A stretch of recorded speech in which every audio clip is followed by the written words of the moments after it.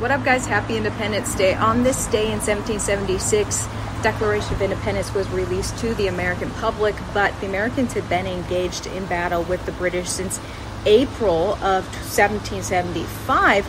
The war, the American Revolution, was actually not won until 1783, but this was the day that the Americans released the full declaration of exactly why they were declaring their independence. They list a large list of grievances in this declaration. It is worth reading. The King of England was totally disrespecting the people and enacting tyranny. They had tried for about a decade to peacefully petition him for a redress of grievances, and he didn't care. So they decided, we've got to engage in war with this guy, and we've got to declare our independence. And that is why we celebrate the 4th of July. Hope you guys are enjoying it.